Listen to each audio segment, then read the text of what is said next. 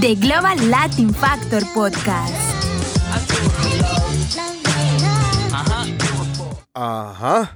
Welcome to another episode of the Global Latin Factor Podcast, where we talk about Latino everything. That's right, your place where you can find Latino content, whether it's Latinos, entrepreneurs, musicians, food, genre, music, dances, you name it, you'll find it there. Make sure you subscribe to the YouTube. Give it a like. And set a reminder for the new episodes. Every Wednesday, 3 p.m. Central Time, we release new episodes, so you can be on the lookout, and different podcast platforms, so you make sure you be on the lookout. Everything's uniform across every single outlet. The Global Latin Factor Podcast. Just like that. TikTok, you name it, we got it all. Easiest way to find some of the episodes will be to go to the website. Same thing. The website, actually, it's thegloballatinfactor.com.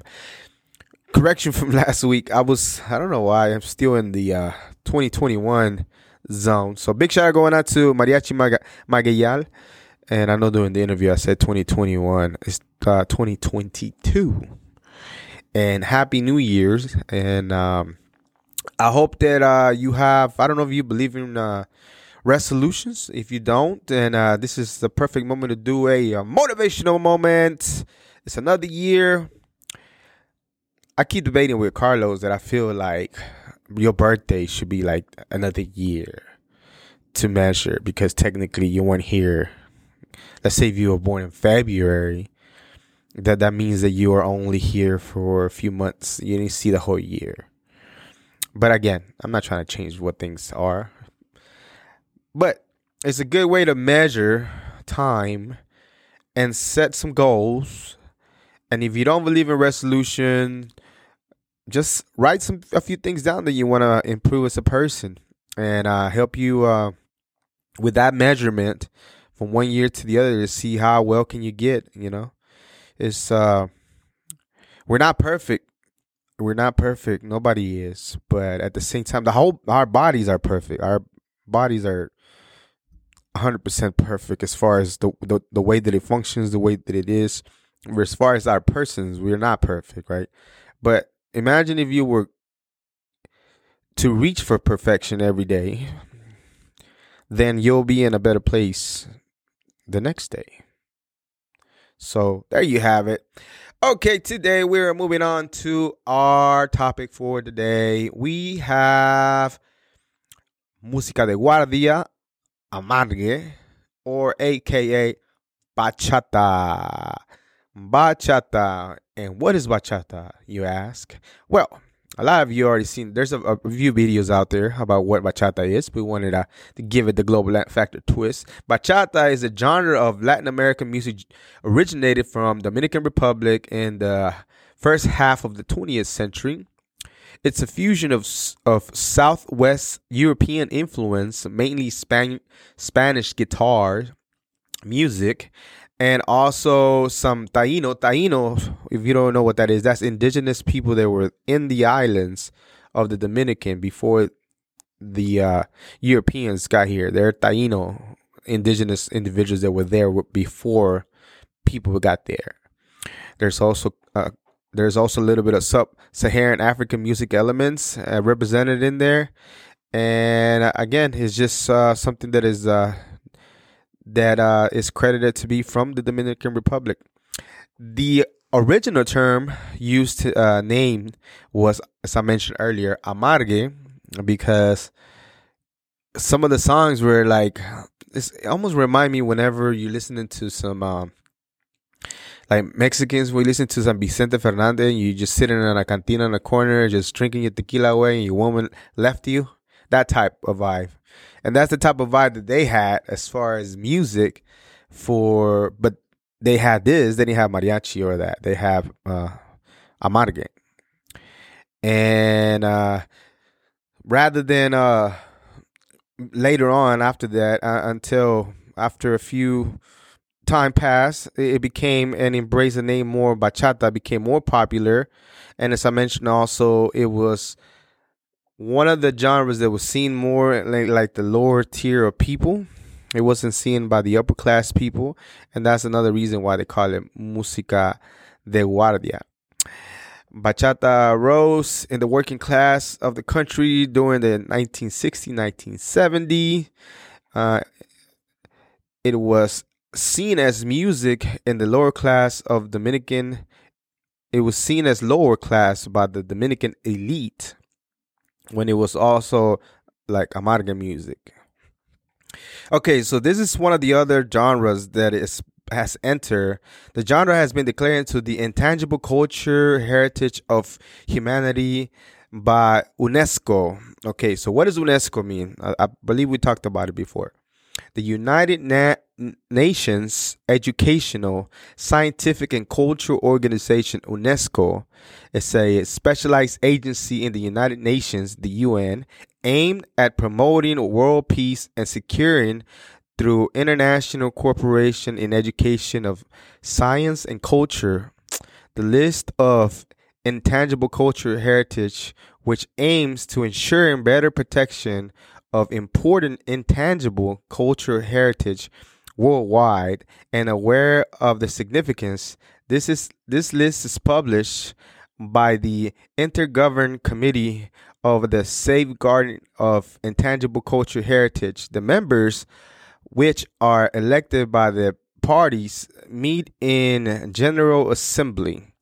So bachata has been put into that because they feel like it's a very important cultural thing that even though it's not something that you can kind of touch, of course you can say you can print a CD, right, or MP3, but at the same time that's not what it means. Also, it just means that it's going to be protected regardless because they want to make sure that this is one of the most important things for the Dominican, and this is going to be one of the ones that they keep in that list.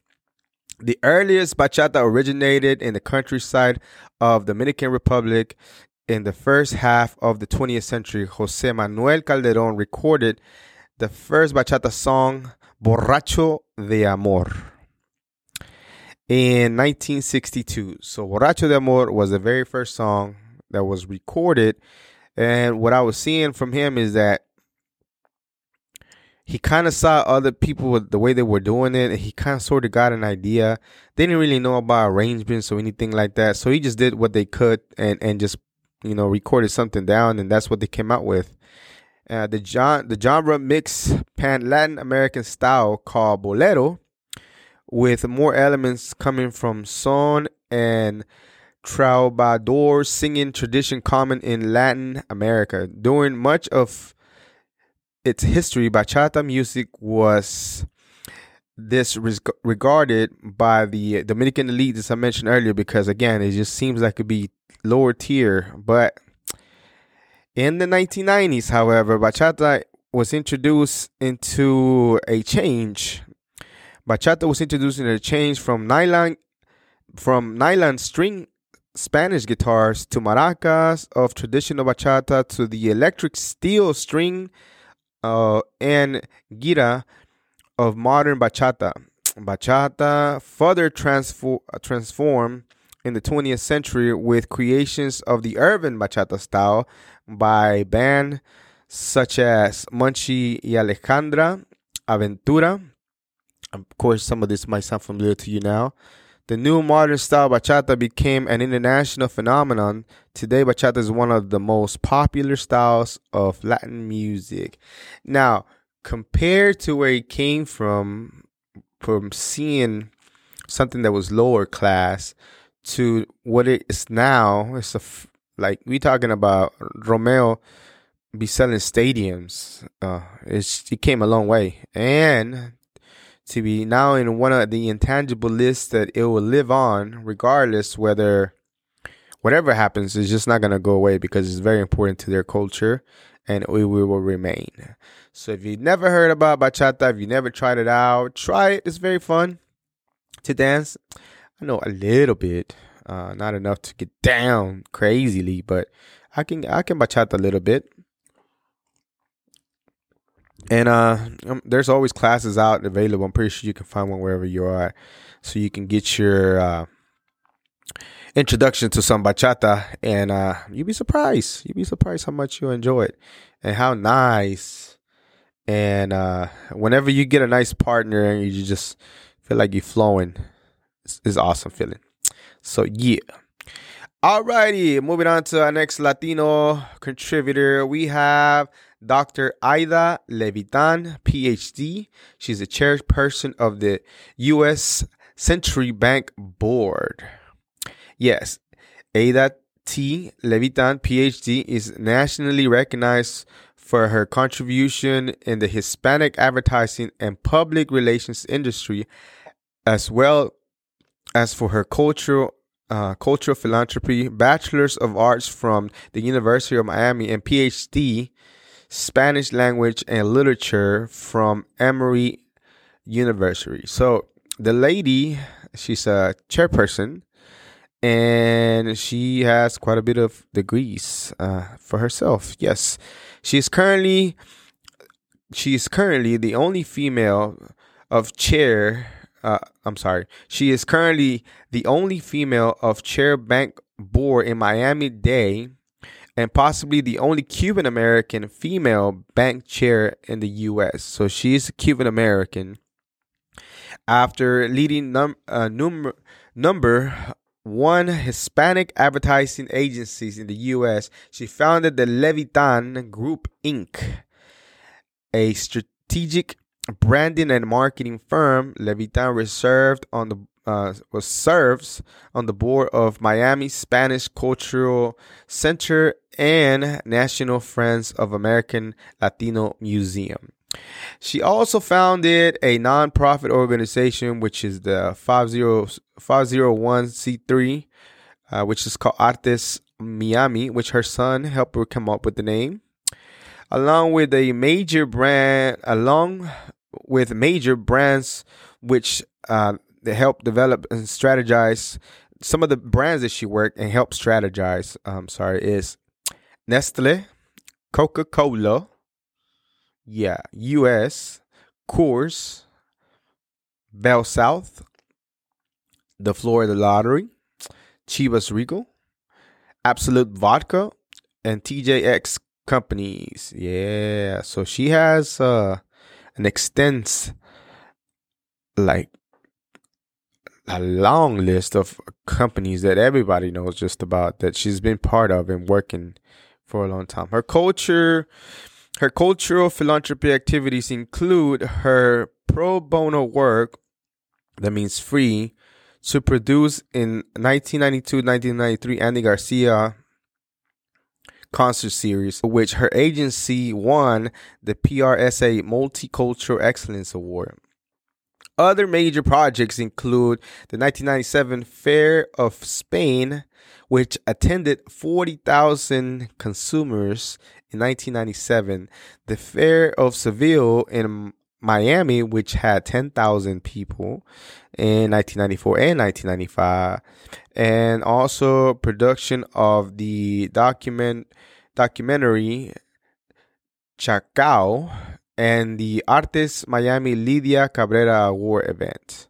So, yeah, Miss Levitan has been focused, and she's always giving out speeches and different things like that, always empowering. And of course, again, she has the degrees, and she continues to stay the course as far as what she's done as a Cuban American.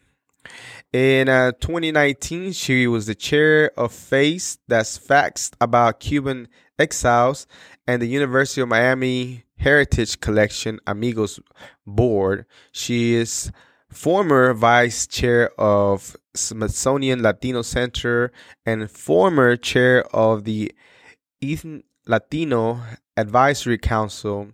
In 2020, she continues to serve as trustee emerita of the Perez Art Museum and board members of the Impact Fund and the Cultural Center of Spain in Miami.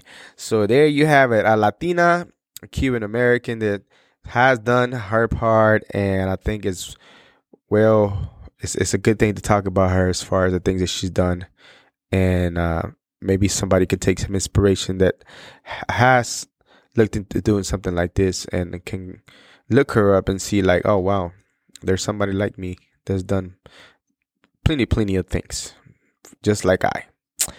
All right, this was another episode of the Global Latin Factor podcast. Remember, we are just like you. We are the spice in this melting pot that is the world. Todos en este país han estudiado